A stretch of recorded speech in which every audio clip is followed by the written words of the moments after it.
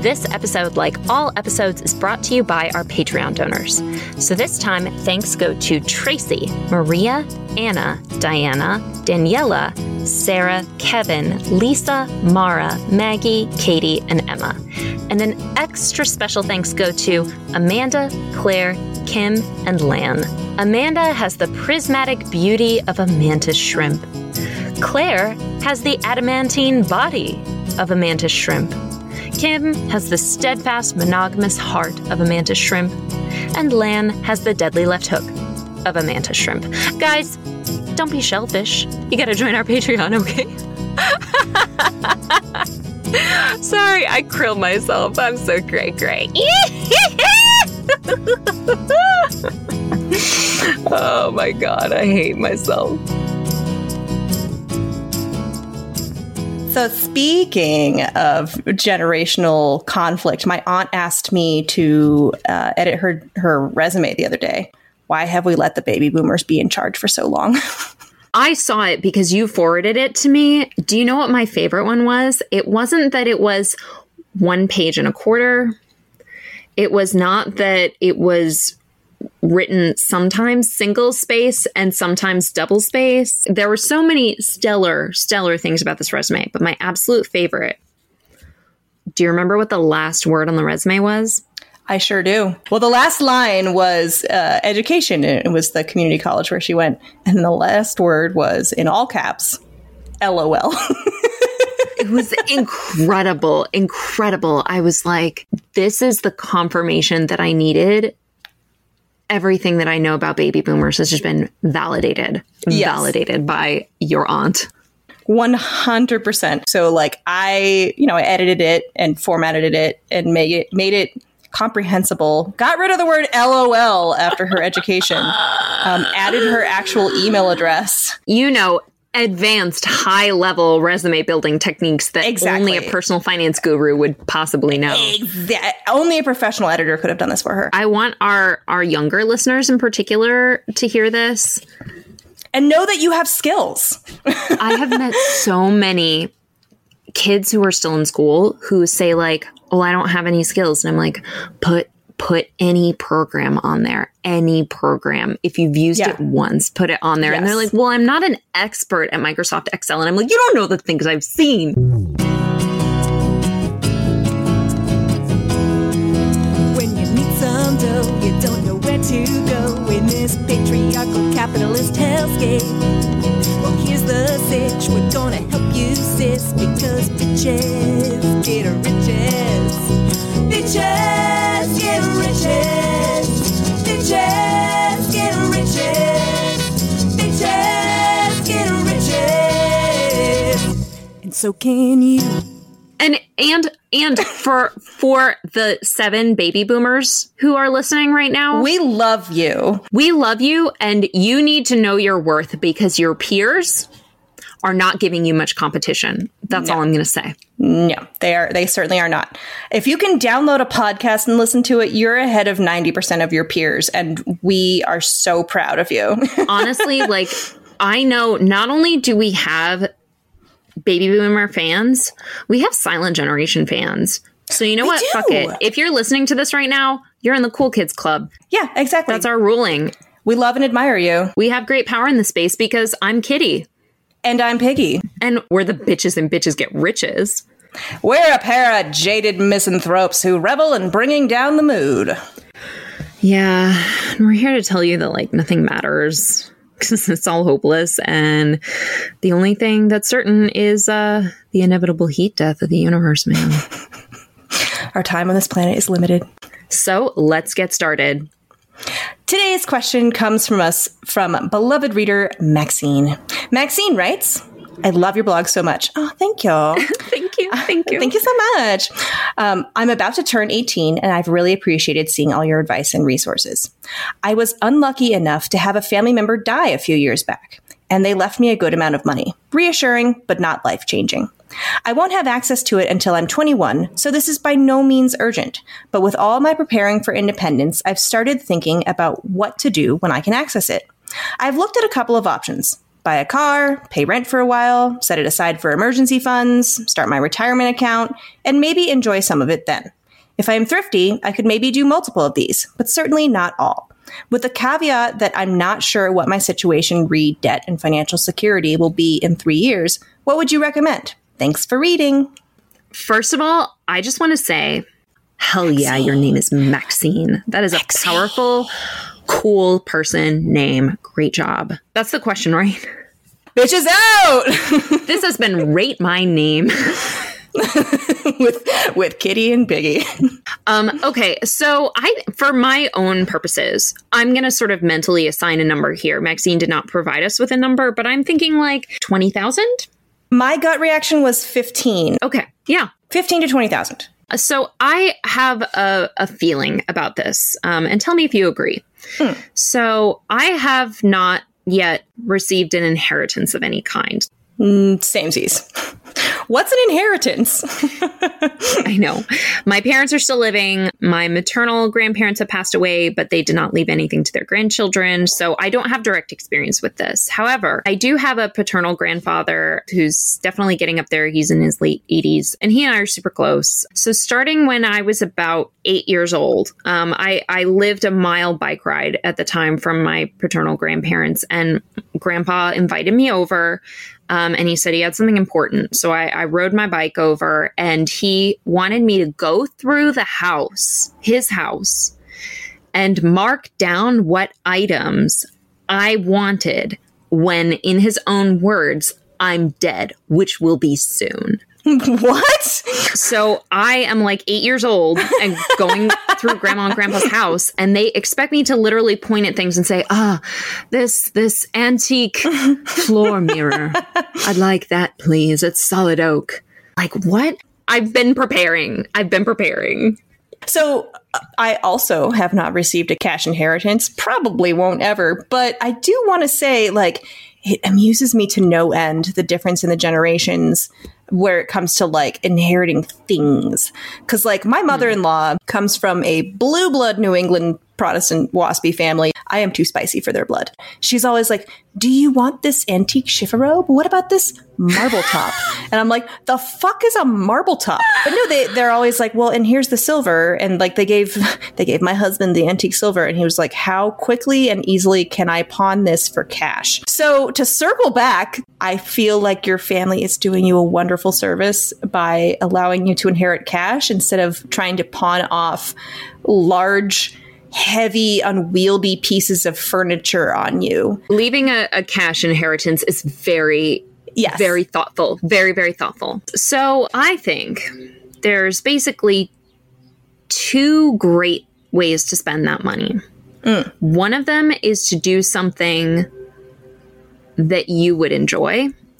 And the other is to do something that the person who gifted you that money would enjoy. So my grandfather, Grandpa Larry, whom I love very much, has indicated to me that when he passes away, I will be getting an inheritance. I don't know what that amount will be. Don't really care. But I came back to him and I told him, I want to tell you when you pass away what I'm going to do with that money, because I think it would bring you a lot of joy to know.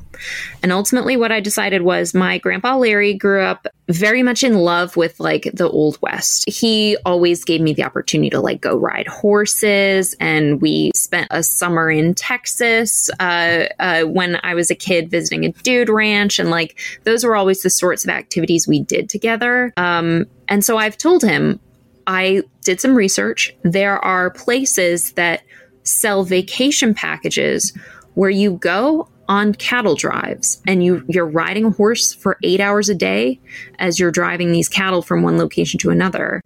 I was like, Grandpa, when you pass on, I will do something responsible with most of that money, but I'm going to take a piece of it and I'm going to go on a cattle drive and I'm going to think of you every day. When someone has passed on, they can't know how much that money meant to you. And it sounds like this is already kind of the case for Maxine, but I'm telling our other listeners because I think this is valuable. If someone does you the courtesy of telling you like, hey, heads up, I'm going to try to leave you some money when I pass on, I think it's really special if you can tell them now how meaningful that is, and how even if you're going to use most of it to pay off student loans or jumpstart your retirement account or pay off your car or whatever, even if it's something kind of mundane, take a portion of it and just do something. Tell them, promise them, I'm going to do something that is going to thrill you to know I'm going to spend your money this way. That's kind of my thinking. Yeah. How do you feel about that? No, I think that's lovely, especially you don't have to spend the whole thing on it, but making a donation in the name of your loved one who left you that money, that's beautiful. If someone made a donation to Planned Parenthood in my honor, I would fucking love that. If someone donated to the Sierra Club in my honor, Now, I do think 21 is a young age. It's also an age when you are very cash strapped. So I can see two ways of looking at this. The first one is bank that shit. Just put it away in either a CD, that's a certificate of deposit, a HISA, that's a high yield savings account, or a standard brokerage account. And that is just for investing, quote unquote, novices. investing. That's your access to the stock market, and just sit on it for a year while you're thinking, and that way it'll grow to differing degrees depending on which vehicle you put it in. But set it aside, let it grow while you're sort of figuring out what your life will be. Because I remember at 21, I wasn't quite sure what I was going to do with myself. So I do think that you need to sort of honor that transitionary part of your life. And there's nothing wrong. There's absolutely nothing wrong with sticking that cash somewhere where it's going to be relatively safe and still grow a little bit in a way that, you're not going to feel pressure to use it right away. So the difference between all of those things is basically if you think you need to access the cash quickly, keep it in a high yield savings account. Yes. If you think you might want to use it not this month, but maybe next year, then a CD is a good choice. And only open a brokerage account, only begin actually investing that money in the stock market if you don't think that you need it for the next 3 years. That would be kind of how I would break that out. That's a great way to put it. But any way you slice it, if you bank that in a safe vehicle, you can come back to it to buy that car, to pay rent for a while, to, start a retirement account, enjoy some of it. Actually, you know what I am going to say? After you make your donation or some kind of do something with it that will be in honor of the person who gifted it to you, I do think you should set aside another little chunk of it to enjoy. And I don't mean buy a car, enjoy. I mean go on a fancy dinner. Take your friends out for drinks, a small evening out to enjoy it.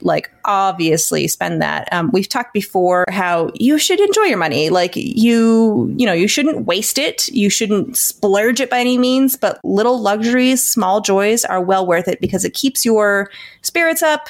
It reminds you of what you're working hard for. It's okay to buy the $7 chocolate bar. It's okay to take your friends out to the bar for a night. If you have this windfall of cash, don't feel any fucking guilt about that. Intentionality is the key. Mm-hmm. Yeah. And that kind of reminds me, I have a friend who about 5 years ago inherited some money. His father passed away and he inherited $30,000 and a car. So he didn't approach it with any kind of intentionality. And he frittered it away.